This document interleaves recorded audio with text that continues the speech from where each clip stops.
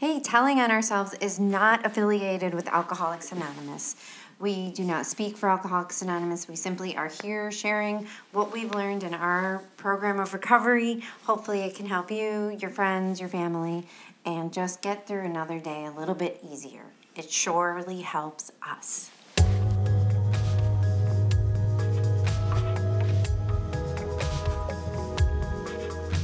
Hi, I'm Vicki. I'm Lynn. I'm Bree. And we are Telling on Ourselves. So excited to be here this week. Our topic today is surrender. And for some strange reason, I have Elvis's Return to Sender in my head since we talked about it, and Vicki texted and said, "How about surrender?" I'm like, Return to surrender. Well, we need to talk about telling on ourselves. Telling on ourselves. So what? Telling on ourselves. Telling on ourselves. Telling on ourselves. Bam! I like it. All right, well, we are going to start out with First Thought Wrong, which is what we always start out with. And just in case you haven't listened before, First Thought Wrong is basically what happens to most humans, but especially alcoholics and addicts that are, or whatever, intense. And my first thought wrong means that automatically it comes to my head. I tend to go to this place of negativity, or I go to this place of like, ooh, that sounds like a good idea. I'm going to do something really dumb. And so when we say first thought wrong, we think it, and the good news is hopefully we don't act on it. And if we do, we're telling on ourselves, so we're going to tell on ourselves. So that's kind of the story. If it made any sense, I will be shocked. And kind of the story of our podcast. Yeah. Because we're on a path, a journey to be honest. Yeah. Honest, open, and willing. So I am on a new journey personally, and I'm trying to start a woman's business that is it is quite cool.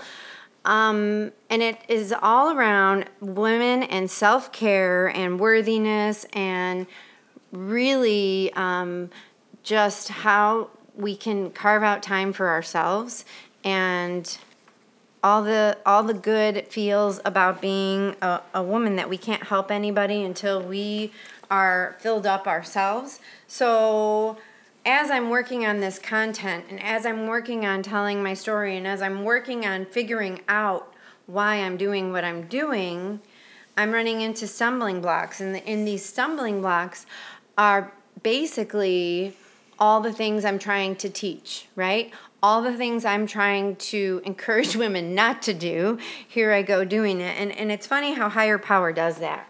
So higher power does this thing of reminding us where we run short or where we need to improve. So my first thought wrong is basically, who are you to be putting this content together? Who are you to think that you can do this? Well, it's all that self-doubt, that negative self-talk. And in actuality, I've conquered it a lot. But here's the good news, that's what the whole class is about, is conquering it continuously, because we're going to continuously get these voices in our head. Like I always talk about the bad roommate in our head, and it was funny because I was talking about that bad roommate and how you need to evict your bad roommate, and someone said to me recently, don't evict the bad roommate. You need to be kind to her and take care of her and say, I hear you, honey, it's okay. And then give her another job. Like give her a job of helping you feel brave when you're not feeling brave in a conversation, which is something that also happened to me. So my second first thought wrong was, I was talking to someone about this business and about how excited I am and what I want to share with the world. And this person said to me, can you make any money doing that? And instantly I felt my body shift into this like negative space of my shoulders went in, and I said, no. I felt like a child. I felt like a child, and I didn't speak my truth. And that's what I'm trying to teach. So I need to get my, it's not true. It's not true. So higher power is giving me all these opportunities to practice what I am teaching in my business personally. And I mean, hey, if I can walk through it, then I'm okay, I think. So it's my story. That is awesome. Thank you. What was your second thought right? So my second thought right was I deserve to do this because I'm doing it. And I've done it. But I'm doing it, and I think that's what's so important to me, doing it messy, doing it when it's hard, doing it when you don't believe you can, because that's the whole idea. It's what Eckhart Tolle says, right, about this ego wants us to be small and wants us to he thrives on those negative ego. I made ego a man. Whoops. Ego thrives on those negative things, and Your ego is gender neutral. oh yes, and I don't have to buy into it because it's actually not a fact. The fact of the matter is, I have gotten through some really hard stuff, and I have gotten through some like zero self-esteem, and now I have self-esteem, and I have self-love, and I make time for self-care, and I set boundaries, and I say no. Do I always speak my truth? I didn't the other day, but will I get another opportunity to practice that? Hell yeah. Absolutely. I feel that learning to speak your truth piece. I keep learning that lesson over and over and over again in my life right now. And then, Vicki, I just want to say you're planting seeds, and it'd be such a shame if, you planted all these hardships or seeds, and then you just didn't continue to water them and let them grow. If they were planted and then it was like, wow, that's really hard. I'm just going to walk away now, So Yeah, I can't. They don't germinate. Right. You're germinating right now. I guess I am. You are. Another really cool thing I thought of when you were talking, I listened to an Elizabeth Gilbert interview not too long ago, and she was talking about how you have to love and embrace that roommate in your head, the one that's negative. You don't get rid of her. She said, this is her analogy that I love. She said she puts her in the back seat of the car, and she tells her, you can't drive, you can't even give directions, but you can be here with us. And I love that. I love that is a great way to look at that negative part of our brain that is going to try to diminish us and make us feel less worthy or less accepting of things. And it's part of us, just like everything is a part of us. All the good and the bad makes us who we are. So you welcome her and you say, you're here, honey, and you're going to be here, and we're going to love you, but you don't get any say in anything. Well, it kind of reminds me of a couple different things. One is people that are hurt people. Mm-hmm. So those mean, nasty, crotchety people that we run into that are our biggest teachers, they need our love more than anybody else. Right. So that's so interesting. Mm-hmm. And we do have to love that person, and that is a part of us. Yep. That's a part of our story. Yeah. So, I mean, when my friend told me that the other day when I was explaining that, it was light bulb, and how funny that how serendipitous. It's a beautiful circle, and we come around. And I was that person. I hurt the people that were trying to love me. They were trying to love me, and I would hurt them because I didn't feel worthy of it. And so the easiest thing for me to do to assure myself that I was not worthy was to show them, what a piece of crap I was, and would hurt them and lash out. And I still go there sometimes. We all do. And I think it's a continuous process. Yeah. I don't know, but so far in my life, it's been a continuous process. And I guess if I think of it, if it goes that way less, then I'm winning. Like I'm on the upswing. It's progress, and none of us are perfect. We're never going to be perfect. And for us to be able to have the thoughts and not act on it, that's huge. Well, that's when you know you're in a good spot. Mm-hmm. But when you're having the thoughts and then you're acting on them and then you don't realize till afterwards what's going on, that's messy. That's hard. Well, I would like to start off right now about some feedback we've gotten, and I want to explain to the world certain things that we've been talking about that might be inside jokes that we thought you were in on, because we're just so close with you guys. It's really strange. So one of those is we are working on the bracelets. I've taken off my bracelets because I talk with my hands. I'm not really Italian, I found out from my DNA test, but I talk like one with my hands. And I've taken those off, And the number 2 thing is we talk too fast. So we will work on that for you. But when we get excited, that's going to be difficult. So that'll be a work in progress. And then number 3. Frodo. Apparently, we assumed everybody in our listening world knew who Frodo was. And Frodo is technically Vicky's sweet little pup, although we all claim ownership to him. So when we're talking about Frodo, he's kind of like our show mascot. He is always right next to us when we're talking, when we're recording. And he's like our emotional support dog, I guess. Oh, he definitely is. Yeah.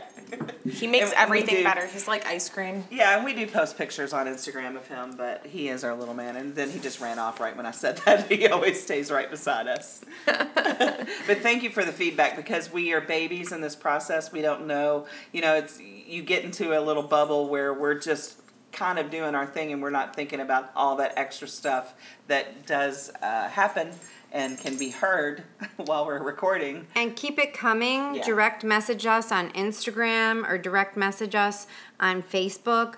Or we have an email address, tellingonourselves3@gmail.com. It will be in the show notes. And we really, really, really love your feedback because it helps us hone this into a better production. More seamless show. Surrender. Return to surrender. Surrender. Is that surrender? Yeah, that's Cheap Trick? I can't remember who sings it. I was thinking the Lone Ranger. Is it is it the same people who sing like 99 red balloons? It's like Goldfinger or I don't know. No, the 99 Luftballons was that song from the 80s Yeah. in German. Yeah, I thought it was the same. Surrender. I don't know. Surrender. We'll have to look You that know which up. song I'm talking about, though. If anybody knows, I did. please Yeah. send us a message. Let or us know. post it. But so yeah, okay, Vicky, I was very interested why you chose this topic this week. We had a couple different options we were throwing out there, and I got out of the movie last night, and it said, "I choose surrender." Which I thought was hilarious because it took me a second to relate it back to the topic thing. I'm like, okay, good. Good girl. And then second, I answered in my head and did not respond to her. So then she was like, so what are we doing? I'm like, oh, well, didn't you read my mind? I thought I was all on board with that. Same. How did it feel when you got crickets from both of us? I knew we would be fine. Okay. I didn't worry, Sorry. and I've been up so late. This is so weird. I was up at 12:30, and that's when I sent my gratitude thing to you girls. Yeah, I got and it it was this like morning. I'm like, a mile long. I think why I chose surrender is because I've been hearing a lot, and First Step has been speaking to me a lot. Okay. And I've been going to First Step meetings, and I realize that is the gift of what happened for me to get and stay sober. And I think it's just it's such an important piece, and it's exactly what I did. I just came in and I surrendered. I had to put my hands up and admit defeat, and that I didn't know what to do. So it's just been speaking to me. My surrender moment was quite momentous. It was very definitive, and it was by far, I think, my first spiritual experience. I was struggling with drinking. I had absolutely no belief or hope that I would ever be able to live a life of sobriety. And I had an event happen where I was going to lose a job again, and I went back to my room. It's when I was living in Alaska. Went back to my room that night, and I got on my knees, and I cried, and I finally said over and over, I am an alcoholic. And I just kept saying it over and over and crying. And it was like someone poured cool water down my back. And I went, that's it. That's it. I am an alcoholic, and I can't do this. I don't know what to do. I don't know how to do it, but I am an alcoholic. And from there, I woke up the next morning, and I was serene, and I knew that even though I still didn't know how, I had a tiny, tiny grain of hope that I could. And that was my first momentous surrender. It's a pretty big deal. It was scary and beautiful. I didn't know you could. I had never lived the scary and beautiful at the same time, and I did. Yeah. And by the way, that was 2 years ago today. Happy birthday to Oh, we don't have to say you. that. Really. Yeah, no, we won't. But it is her wonderful anniversary, and we do in the program celebrate that, and it is always a very, for me, when I'm going through my anniversary, just profound experience, because I go back to that very day. Mm-hmm. I go back to that very day, and I'll never forget how I felt. Thank goodness, so Yeah. far. Yep. Exactly. So my surrender, which is, I want to know what you ladies think about this. So I always feel like my surrender happened. I remember getting pulled over and thinking to myself, oh crap, not again. And then I got arrested and I was handcuffed to the police station bench. And there was just like this moment of clarity where I was like tired and exhausted. And it's like all of the running and the partying had just caught up with me. And I actually felt like, okay, I can't go anywhere right now. Like I'm physically handcuffed to a bench and I actually feel like I'm at rest right now. I was overwhelmed, but I knew things had to change, right? Like, I'm like, okay, I'm going to have to go through all this court stuff now, and this is clearly a sign, this is, I remember my mom's voice in my head saying, normal people don't get DUIs, like, they don't drive drunk, they stop drinking. So I felt like I came to my realization, you had that drop on your knees moment, Lynn. I feel like that was my drop on my knees moment. But I kept drinking and partying for a couple months because I knew things were going to have to change. Like I knew I was going to be dropping for court and trying to find a new place to live. And so I don't know, it didn't change right away. Yeah. But I had that moment where I was like, okay, I'm an alcoholic. This is a problem. I'm tired. The terrifying realization. Yeah. And I read somewhere about rock bottoms are not always some catastrophic event or series of events. It's that realization that I don't want to live this way anymore. Right. Yeah. And I don't know how to not. Yeah. That's, Yeah. I did not know how I would function in this world without my crutch, without my whoopee. It was my whoopee. It helped me get through everything. Yeah. Every single thing I did. And I don't really know, I have such admiration for people who did it on their own. They live alone or they had families and because I felt very protected, right? Like I moved in with my parents who are sober and I had my little bubble and I couldn't drive, so I wasn't going anywhere. People weren't picking me up to party. I knew I had court stuff. I knew I had to be clean. I knew that I wouldn't get my license back unless I showed continuous sobriety. There were all these other motivating factors. So I was in this bubble until I actually wanted it for myself, and then I was sober for a couple months and I was like, this is great. This is a good feeling. And all that anxiety from the running and the partying, it went away. So that was a new surrender, right? The surrender, I don't know. My surrender story is so... Well, I think that... funny, all over the place. We keep surrendering. Oh, yeah, that was my, I think my that's segue. part of the process, right? I had to surrender right now my will and my life to the care of God about my future. Yeah. I am in complete and utter surrender, and it's an everyday thing. I mean, the story is if I don't surrender, my character defects are going to whip me up, and they're gonna booby trap me into thinking that those thoughts are true that I was talking about, and I will eventually, if I don't go back to drinking and smoking, I will be a miserable human. Right. So I think right now I'm surrendering every single day. Absolutely. Well, I think for me and my emotional sobriety, I have to surrender my ego. And this morning in the meeting, I got my chip for 2 years, and they ask you to say a few words. And it's funny how we talk about when we're sharing how we basically are just letting God speak for us. And it's when you pass that barrier of self-consciousness and you feel comfortable just kind of talking about whatever pops in your head. And it popped in my head.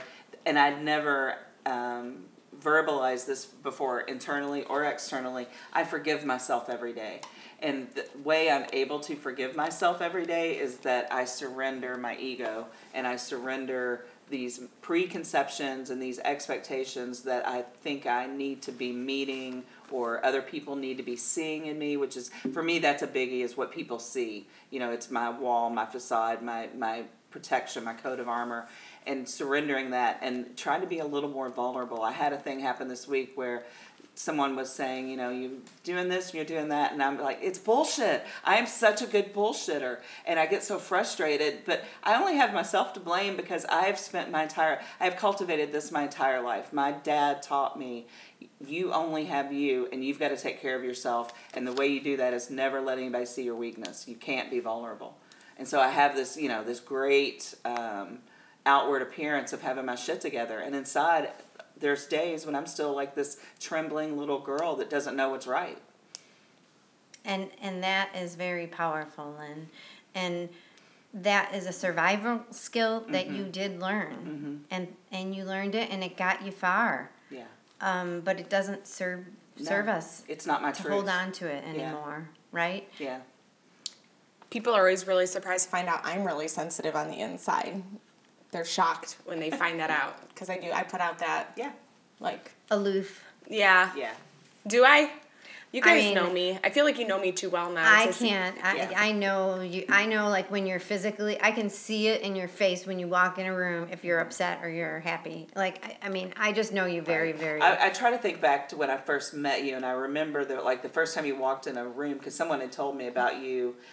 Vicky, of course, had mentioned to you about the podcast, right. And then someone else was like, oh, she's so great, and she's bubbly. And I remember thinking, well, because you just have, like, this energy. It's like you really are a force. And you walked in the room, and you light everybody up. You do. Yeah. To other people, they tell me I have, like, the resting bitch face. Like, I look like I come across as... Oh, yeah. I don't get that. But I feel happy when I walk into the room, you know? Yeah. I'm like, oh, these are my people. I'm going to hang out with my friends, you know? So that's, anyways... Yeah. But, well, I don't think you... I've never seen resting bitch face on you. Oh, well, thank you. I mean, we get quiet Bree sometimes, and you've explained Quiet Bree. Yeah, and that's that introvert needing the recharge. And crabby. I can tell when you're crabby. Well, I was going to make the analogy to the crab when Lynn was talking about it, because it's that hard shell, that soft interior, and I will pinch you if you step on me. Like... I like that. Yeah. And then I'm gonna feel bad I pinched you and like retreat really fast. Like and double back on my words. Yeah, we're cancers. We're little crabs. Like set the boundary but then take it back right away and then just do the whole thing all over again. Like what happened with when you were moving out? Oh, it's okay, I'll clean your bathroom. Yeah. Right. You're like, what? Yeah, I went from, hey, you gotta pay for the cleaning lady to come, for my roommate, for anyone that's listening, to, no, okay, I'll clean your room. Like, no, I don't want to clean her room for her. It's her room. She should clean it, you know? But I had a hard time with the boundary.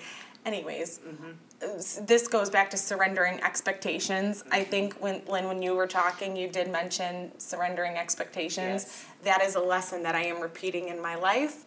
I just had my birthday, my real birthday, on Thursday, not versus like an anniversary. Yeah, belly button birthday. Belly button birthday. And I had all these expectations for how the day was going to go, and I continually had to surrender my expectations. And I was getting bitchy. Like, when something wouldn't go my way, I'd start to get crabby. And then, you know, Dave would give me the feedback that, like, he's trying really hard, and he's sorry. And then I would feel bad, and I'd be like, okay, whoa. We're having a day. We're having a good day. It, like, doesn't need to be perfect. We didn't need to be at the beach at 1 o'clock or at dinner. Everything was very rigid instead of just surrendering to the moment, surrendering expectations, and being grateful. And that is so hard to do, especially, it was a monumental birthday, right? It was the big 3-0. It was the death of my 20s. Yep, and which is a good thing, by the way. My 20s were hell. I would never, people talk about going back, I'm like, 20s are the last decade I would want to relive. The first half of the decade I don't really remember, to be honest. We were living in Rome. Yeah, that was a realization we had the other night. Do you want to tell our listeners? Yeah. We were talking about where we had traveled or where we had lived. I studied abroad in Rome for 4 months, and I could not tell you very many details about the 4 months that I was there. I took a couple big trips, and I remember but I really don't remember Barcelona or Madrid because I partied the whole time. France and Germany I remember, but Rome, I lived there for 4 months, and I didn't do much of anything except just like drink all the time. And what blew my mind is she had never shared that with us. We didn't know. We had no idea that she had studied abroad for a semester. Because it feels so empty. Like the whole experience feels kind of empty. Yeah. Well, it was. It was. Unfortunately, that's what alcohol does to us. My dad always says that alcohol stole my degree, right? I went to school for 4 years, but alcohol was more important to me, and I quit going to classes, and I quit my life for alcohol. And it steals those beautiful moments. It seems like it's fun at the time. Right. I mean, I'm not ever going to go on record as saying I didn't have fun partying, because Right. I had some fun ass times, Yeah. and I have some great friends and great memories. However, there are so many things I missed because of alcohol then, and especially later in my disease. The things that I missed, the everyday things that I missed because I was so obsessed with alcohol. Right. That FOMO, fear of missing out, Yes. I lived in that. Oh, yeah. And then as my disease progressed, I became the isolationist because my wall was so thick, I couldn't let people see me not being in control. So my answer to that was to stay at home and drink. So then I became like antisocial, which is so not me. I mean, I did the what's it called, Myers-Briggs thing, and I'm 50-50 exactly of introvert extrovert. I do really love being with people, and I get charged from that, and then I need my recharge quiet time. And I completely took away, basically, I just realized this, I took away part of my personality. I took it out of my normal day life because I needed to feed my disease. Huh. Wow. Yeah. It's gross what we let it do. I mean, when we really look back and think about it, it got ugly. Yeah. It got ugly. But I bet you had fun in Rome. I mean, what happens in Rome? Shit, I don't know. You know, I did have fun, but there's regrets, right? There's... No regrets. Well, Well, people say that. People go, no regrets. And I'm like, well, yeah, too bad I have them. Like, you know, I think they're helpful sometimes. guess what? You could relive that and go back and have a delightful experience, and you can steal it back from alcohol. I need to make it up to myself and forgive Right. myself. Well, that's what I was going to say about regrets. It's okay to have them as long as you don't live in them. Right. And part of that is, we're back to that magic word of surrender. You know, you surrender to the feeling because that feeling is valid. You were valid in that you regretted not taking more advantage of that. Right. And then you let it go. But I have forgiven myself for that because that was one of the things that I had a hard time letting go of.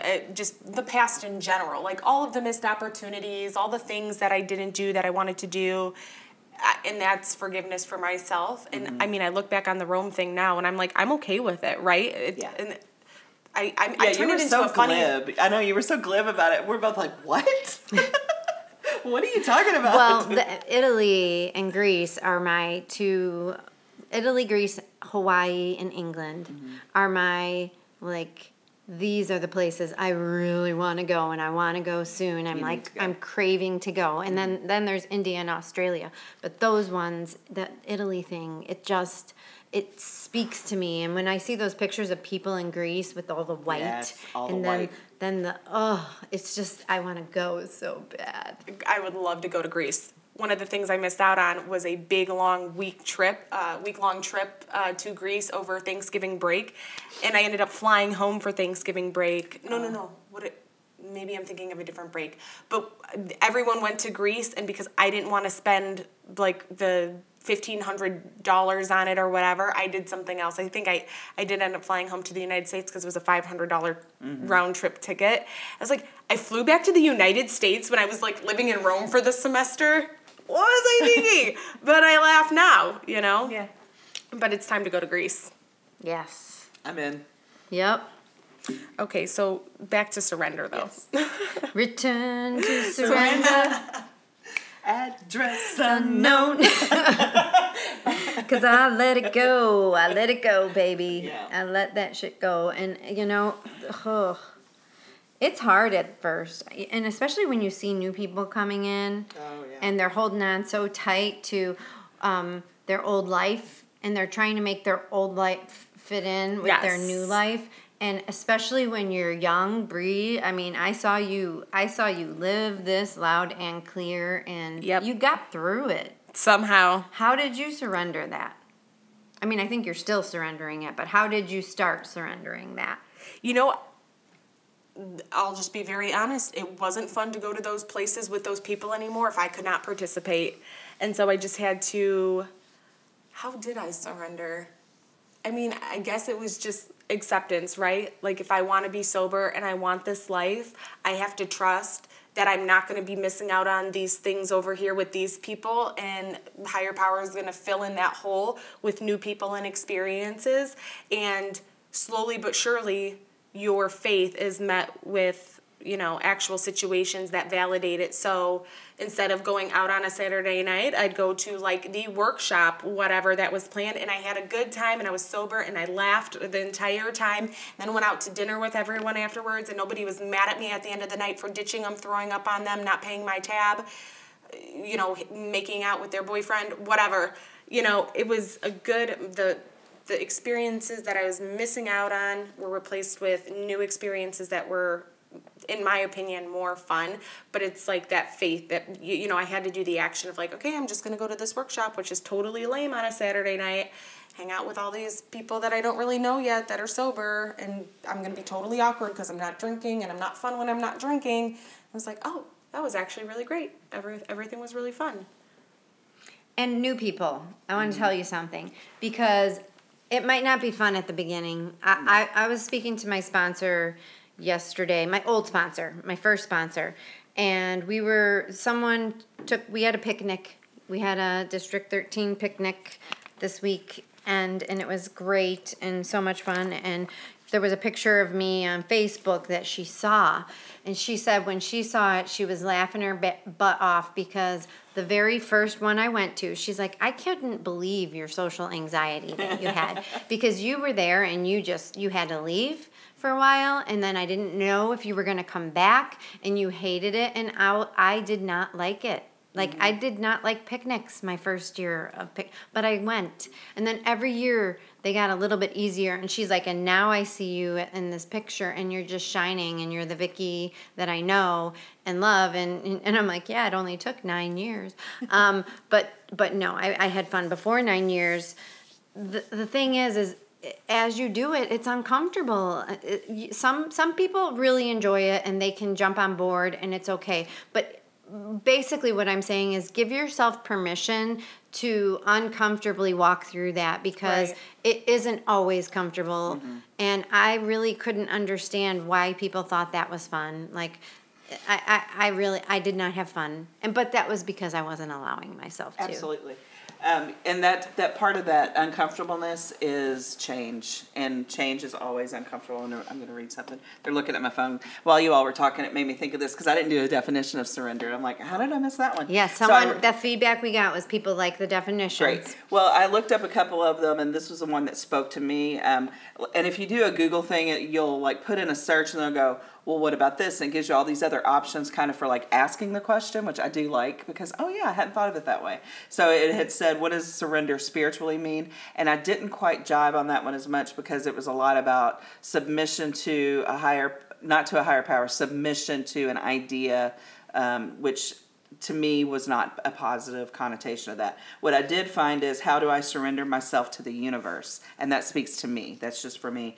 And so this definition is, surrender is the intersection between acceptance and change. Ooh. Isn't that awesome? The energy of surrender accomplishes much more than the energy of trying to make things happen or trying to control an outcome. Can you say the intersection one thing? Yeah, it is the intersection between acceptance and change. And then it is the energy of surrender accomplishes much more than the energy of trying to make things happen or trying to control an outcome. And isn't that like what we try to do on a daily basis, is learn that? We're constantly learning. And when I read this, when you were talking, I was like, oh, I was sort of like getting all jittery. I'm like, this is exactly the message that I was trying to formulate in my brain. And I think, again, that's why I like definitions so much, is because I have all the stuff swirling and I can't get it into a cohesive thought. And with definitions, it helps me to Connect the dots. Yeah, it connects my dots. And surrender might be also a way of thinking that acceptance that there might be another way out there that is better than your way, or will turn out better than what you think your way, Right. Yeah.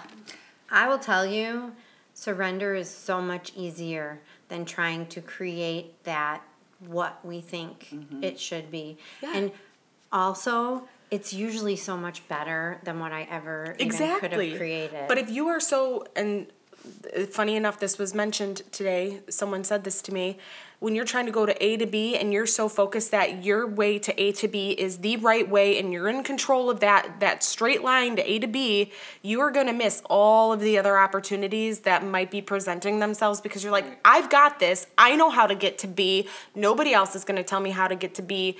Don't mess up my route.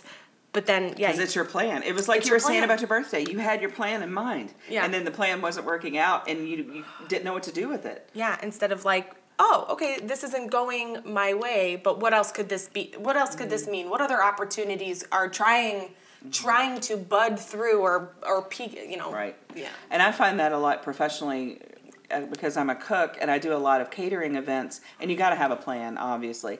And I'm very regimented in how I do my list making, and like if it's a couple of days worth of prep and work, I have each day laid out, knowing that, and this is through experience I've learned, knowing that that's not going to go exactly accordingly, but I still know that when the event starts, that's my end game. I got to get all that shit done by the end game. So I've got to figure it all out. And it was funny because I could only use those lessons and those experiences for those particular types of tasks. I never had the insight to know that that's how I needed to live a lot of my life, was that same way. It's like I can have an outline and I can know what I need to get accomplished for an end game, but being flexible enough to go, okay, well that didn't happen today, but I know it's going to get done eventually and it'll work out. And that was partly trust in myself. That gets where all that stuff gets all jumbled up. I'm so grateful for this, what we're doing, because I realized through you talking how much I've grown, because that's how I used to be so rigid about when things like when you were talking about, I could so relate, and now I don't do that so much. And it's like, whoa, how did that happen? And how it happened was practicing it and having someone on the phone to talk to, or someone after, or having this to talk to be like, oh, I was doing that, but I kept stopping doing that. And eventually you're going to get through a whole day where you can stop. And that is the goosebumps everywhere, feeling that like this shit works. It works if you work it. And that is one of our sayings in the program, and it's cheesy as shit. Yeah. But it's so, And these lessons, I know there's a lot of people in therapy that do learn these, whether it's through group counseling or whatever. They learn these lessons, and I wasn't able to be open to that before I started the program. But the program really is just the same tool. We're learning the same tools as everybody, and I think that's what I'm figuring out. It's like I keep getting these light bulbs, and I'm like, I'll talk to someone who's a normie drinker, and they'll be talking about that. I'm like, that's what we do, and then they're like, yeah, that's pretty what much normal people do. That's how people, when they're trying to grow and learn and evolve, that's what we're doing. I'm like, dang, that is so cool. Like my little neon sign. Yeah. We do that too. I love that. Vicki or Lynn, one of you had said before, like had a quote at one time about surrender. To not look at as. Oh, and someone told me this. It's not the losing side, it's going to the winning team. Is that what you were thinking of? So surrender is not being on the losing side, it's choosing to go over to the winning side. Yeah. Yes, that was it. Yeah. And I love that. Yeah. Because So stop fighting. Yeah, it's You don't have especially to in the fight beginning with anymore. newcomers when they tell you surrender. Surrender means giving in. It means you're like, okay, I'm not going to win. I'm not winning. And it's not about not winning. It's about letting go and changing. It's that intersection of change and letting go and knowing that you can't make an outcome happen. So why don't you go over to the side that's going to let you be? So let's wrap it up here real quick. I do want to give a shout out to Matt and Steve for the wonderful piece of equipment that they gave us. Yes. Thank you. We're going to try it on some of our intros and see how that works. We appreciate it. I'll tell you what, the Hand of AA has helped us and me personally so much. I am eternally grateful and hope that I can pay it forward in ways constantly. But let's go over our golden nugget. Yeah, golden nugget.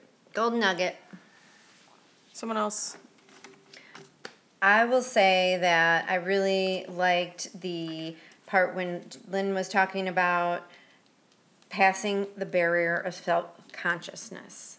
And when that happens is when the beauty can come out of us, right? That self-consciousness of, I want to say all the right things in the room and make sure I sound like I know what I'm talking about. When that is shed, that's when the real beauty of life can emote from us, or whatever the word is. So that's all. That's mine.